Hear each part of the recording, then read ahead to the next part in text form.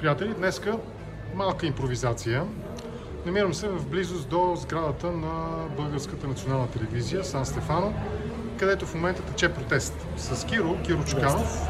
Здрасти, Киро. Имаме оговорка от доста време да направим един разговор. Този път ще е блиц разговор и ще е извън традиционния за контракоментар формат, т.е. няма да е онлайн, няма да е наживо, няма да е по скайп, а просто ще разговаряме така очи в очи. От известно време разсъждавам върху въпроса с много мои събеседници. Ако приемем, че всеки един протест през последните, да речем, 10 години в България, който се случва, е първата стъпка, винаги се стига до въпроса какво следва.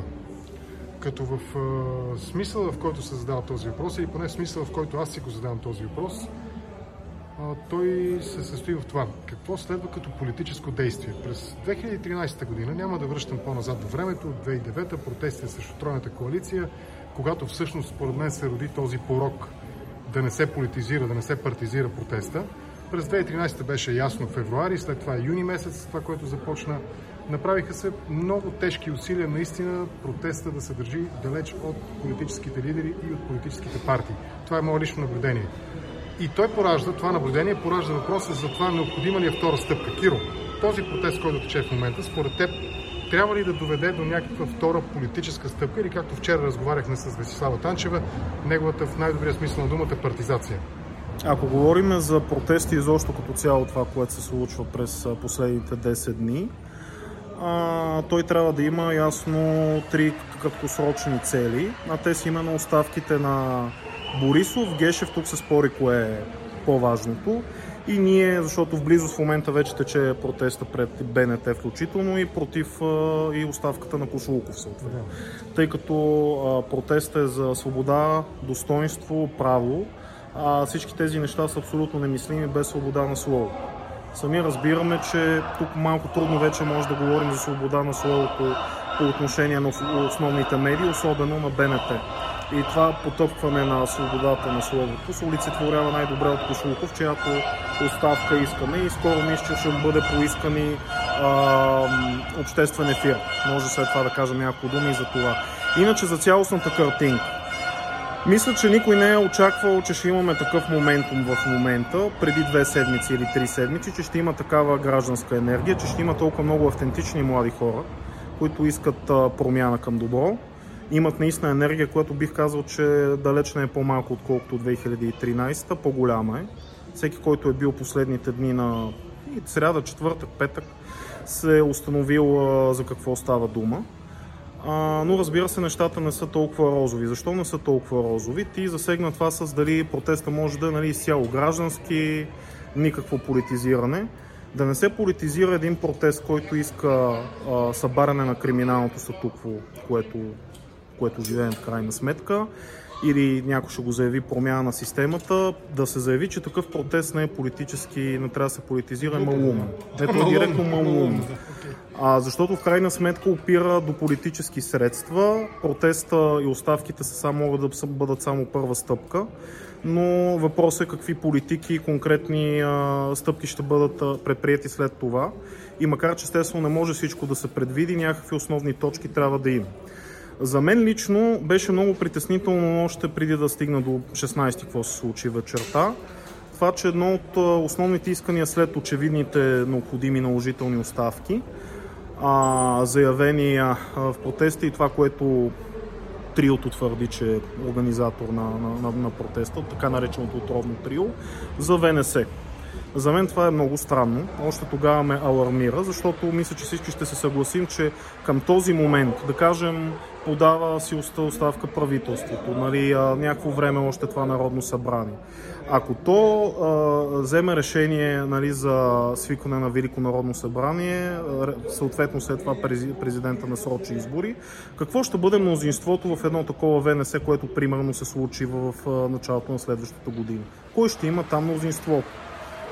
Би трябвало всеки с малко познание и адекватност, който живее тук български граждани, да се досети, че същото това криминално статукво, каквото остане може би от отслабено ГЕРБ, БСП, ДПС и всякакви нови такива поборници срещу мафията в кавички, като майчето, Славито, може би господин Бошков от Дубай. Кой ще има мнозинство? Каква конституция точно ще бъде променена от също това криминално статут? И за мен аз усещам в това или дълбока неадекватност, емоционалност и прибързаност, или симптом за намерение за дълбока подмяна на автентичните искания на гражданите за промяна. Това лично ме притесни и алармира. По този начин обаче, хората, които мислят скептично не по отношение на нуждата да бъде свалено това правителство, да подаде оставка, главният прокурор да подаде оставка, да бъде сменен шефа на БНТ, хората, които са скептични по-скоро към следващата фаза, това, за което ти говориш, какво ще последва след правителствената, респективно парламентарна криза и предсрочните избори, не рискуват ли тази група хора да бъдат обявени просто, да попадат просто в категорията на едни кисели, недоволни от своя минал неуспех, примерно хора, които подкрепят де-факто, индиректно, но де-факто подкрепят настоящата власт и настоящата... Индиректно, да, за да не дойдат все пак комуниста, колко да е лош и корумпиран Бойко. Абсолютно, ако стоят страни. Ако стоят страни и просто коментират кисело и не участват, и не се опитват да се самоорганизират и координират по-добре, много по-добре отколкото 2013 и да пресекат възможната подмяна, да, тогава те са абсолютно полезни идиоти, в не по-малка степен от хора, които могат да бъдат употребени за интересите на Корнелия Нинова, Майя Манолова, Слави Трифонов, Бошков, някакви други там другарчета, които се сетят. Това са две страни на медала, според мен, на неадекватна обществена реакция на това, което се случва. Съгласен съм. Доколко обаче твърденията за подмяна са реални, а не просто плод на някаква параноя и някакво конспиративно гледане на живота? Сега, доста хора бяхме на 16-ти четвъртък, когато беше обявен общо национален, най-малкото в София, общ граждански протест на всички граждани, организации, общности, които искаме промяна. Той беше заявен, формално организиран от гражданското сдружение Боец. И това беше направено, мисля, доста преди да започнат сегашната протестна вълна. Преди Росенец, мисля, че вече са повече от 20 дни, когато беше това заявено. И това всеки може да установи, че това, което те бяха заявили, че те може да са формални организатори, но отворен и обърнат всички свободни граждани са призовани да участват в този протест. Именно за оставки и на Борисов, и на Гешев. Това, което... Да мине мотора. Да. Това, което се случи, в общи линии беше следното. Малко след като се бяхме събрали, се появи пак традиционния камион с тези доста професионални и скъпи колони, нали, които използват за озвучаването на протеста точно хората от Рио. Господин Бабикян, Хаджигенов и професор Минаков. И вместо да се започне сливане директно, да излезат веднага на трибуната, да се използва по-мощна колона, нямаше първоначално никакво желание за общи действия. Едните бяхме повече към пред бившия партиен дом, част на Народното събрание, Министерски съвет, а другите по в тази част на Ларгото, което е традиционно точно така пред фронтално при Фонтана и пред президентство. Имаше първоначално абсолютно целенасочен звуков тормоз, заглушаване с по-мощната техника и трябваше да се наложат от доста хора така да направим совалки и оговорки. Все пак, какво правите, нали? Защо се правите, че има два различни протеста, говорете на една трибуна, нали? Сме за едно и също нещо дошли. Това, не знам, мина поне половин час, 40 минути, доколкото разбрах, аз не бях точно близо. Бабикян, който или Хаджигенов, които явно не са желали това да стане, нали? Дори са били замерени с жълти стотинки. Доста смешно станало. Слава Богу, в крайна сметка те се бяха съгласили и се казаха няколко думи на Жоро Боец. Хубаво това. Тръгваме всички на шествие, обявено към тук БНТ. Още тогава имаше план да искаме директно остро оставката на Кошулков. Имаше, може би, заявения по принцип, но идеята беше това шествие, което идваше от Министерски съвет, да се влее в него и може да бъде обграден самия БНТ с директна искане за незабавна оставка на Кошулков. Това не се случи, защото много бързо се стигна до Орлов мост и изобщо не се стигна тук. Подмина се Орлов мост дори, направи се един широк тегел през центъра и през графа, нали, се стигна пак до Ларгото. Това на мен, и мисля, че на почти всички, които имаме малко опит от 2013, много напомня на абсолютно безмислените разходки. И хепанинги, и карнавали, които се случиха тогава, изморяваха хората и цялата сила на протеста се отслабваше. Но най-забавното стана след това, защото когато пак бяхме пред трибуната и очаквахме най-различни хора, боеци, други граждани, граждански организации да се изкажем, явно аз бях свидетел, бях много близко. Жоро се опита да се разбере, да се споразумее с Бабикян и Хаджигенов, но това не стана. Просто това, което и той ме обясни, което беше видно за всеки, който беше запознат горе-долу с това, което става, му е било отказано да се дава думата на други хора от тези, които те искат. Имаше случаи с професор доктор от Пирогов, виден лекар, който искаше да обясни адекватно за какво става дума като опасно сега с епидемията от COVID и за безотговорните действия или бездействия на правителството, но те казаха, че примерно този човек няма право, извинявай, да говори. И това беше така и с други хора, които от боец искаха да говорят, други граждани, които ги подкрепихме, Манолов включително, Глишев, аз също трябваше да говоря, доста хора. Просто те имаха план предварителен, кой да говори и кой не. Ние много добре знаеме и тримата, особено господин Бабикян като пиар експерт, медиен експерт, с какви кампании е правил и как директно се включиха в подкрепа на Мая Манолова по време на местните избори в София. Технически детайли, които... Но те са много важни, защото те не са просто технически, те показват цялостно отношение. Не ги омаловажавам, това са технически детайли, които може да се каже, че в голяма степен може би лежат и върху някакви личностни такива неразбирателства и така нататък. Това е възможно. Но като цяло един въпрос има, който няколко пъти ми го задават на мен и на моите събеседници в Контракоментар. Има ли някакви пряки, не искам да кажа доказателства, защото звучи много съдебно правно, но има ли някакви пряки симптоми, които да показват, че наистина всички, мнозина критикуват това трио като хора, които играят сякаш за екипа на Мая Манолова. Сега не знам дали има в момента директни документи, където е разписано. Не става дума за документи. Но аз не мисля, че топлата им връзка с нея е прекъсната от местните избори до сега. Хора свързани с Мая Манолова, хора запознати, знам, че циркулира доста на самия протест. А и не само Мая Манолова, бяха дадена думата така с голяма охота на, меко казано, странни персонажи. Генерал Шивиков, всички знаем, който беше издигнат наскоро от одиозната формация МВР, аз така ги наричам. Знаете с какви убеждения този човек. Наскоро разбрах, че и Лупи дори е говорил. Значи на отделни политически лица, и то забележи какви, може да се дава думата. А на хора, граждани, независимо доколко политизирани и политически отцветени, които са неудобни явно според триото, не може. Много е странно, не мислиш ли? Да.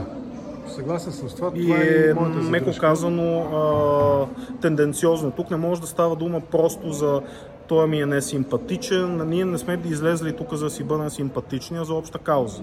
Да съборим криминалното статуко. И не мисля, че става дума само за его и някакви симпатии, антипатии. Става дума очевидно за план. Може да не е мастера план от много отдавна, но просто някакви неща са изключително симптоматични. Или поне разлика в стратегическите възгледи върху развитието на нещата.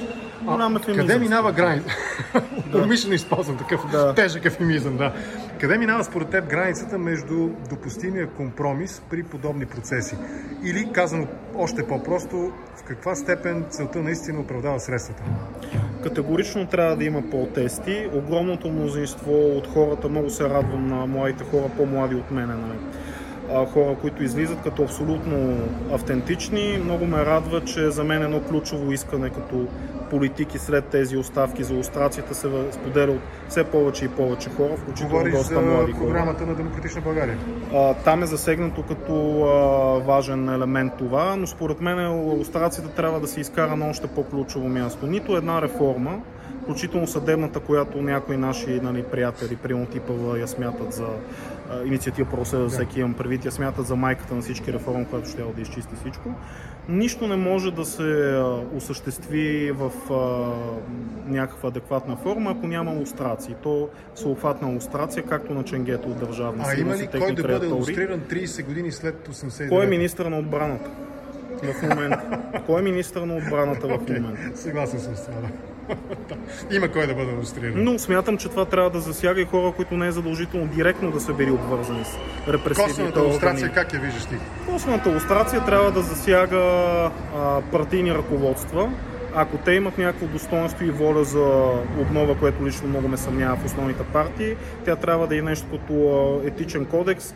Хора, които явно са допринесли за изграждане на това криминално статукво като партийни ръководства, просто трябва да излезат от политическия процес, да не заемат посто и да не се явяват на избори. Смяташ ли, че това може да бъде... Това трябва да засяга и членове на кабинети. Тук има много правни моменти, доколко това е възможно да се наложи и дали няма да бъде атакувано, защото ще се позоват на някакви европейски стандарти. Или ще каже, това си е наша вътрешна партийна работа. Но най-малкото специално за това може да се изисква от тях за добра воля и да покажат, че така си изживели катарзис, че искат да се променят.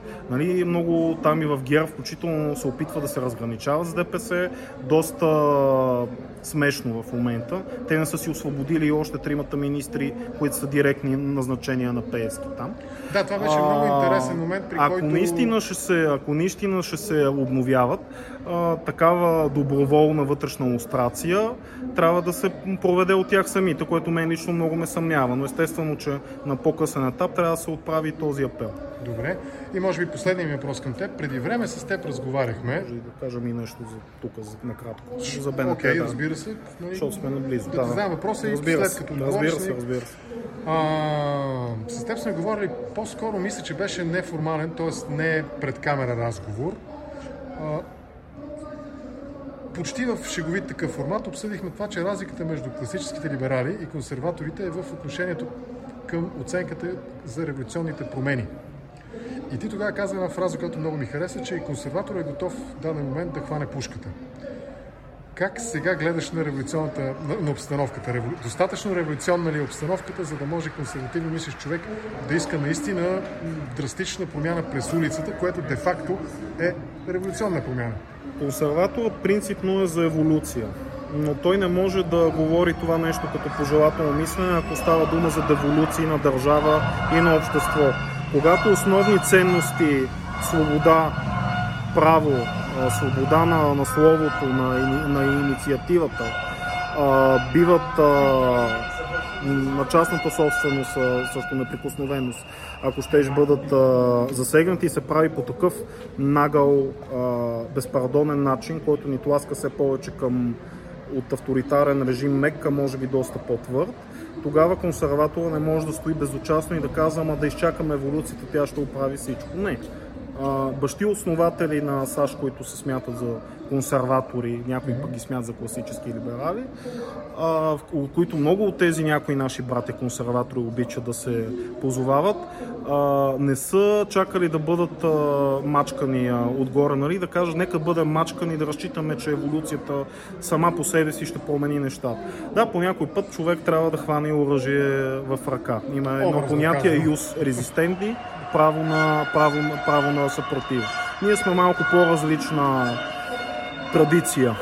И правно, исторически, институционално, но в крайна сметка правото на съпротива е нещо абсолютно задължително. Да се надяваме, че до там няма да се стига. Право на бунт също се дължи. Да, абсолютно. Правото на съпротива или бунт съответно. Но в крайна сметка това зависи и от тези, които са срещу нас, от институциите, от всички български граждани.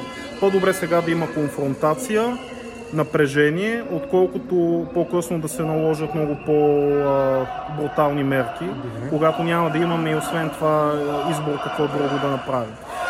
Прехода към БНТ, искаш ли ти го с този въпрос ти го задам? Можем да чуем в контекста на лустрацията, можем да чуем пред хората да говорят личности, които при уважение към тяхната аналитична способност, но имат минало свързано с държавна сигурност. Тази доброволна въпрос на морален избор, илюстрация не трябва ли да се разпростре и върху нас, хората, които сме на улицата много често, да изберем да не слушаме и да не се водим от думите на такива личности? Ти визираш, предполагам, че Илян Василев. Примерно него. Да, аз имам много сериозни питания за него. Той говори добре, убедително, но смятам, че той е в дълг на обществото и на демократичната общност, защото аз не мисля, че той е казал, че ДС е нещо добро или че няма агентура и че тя не е важна, но някакси не е обяснил точно какво е това с неговото минало и досие.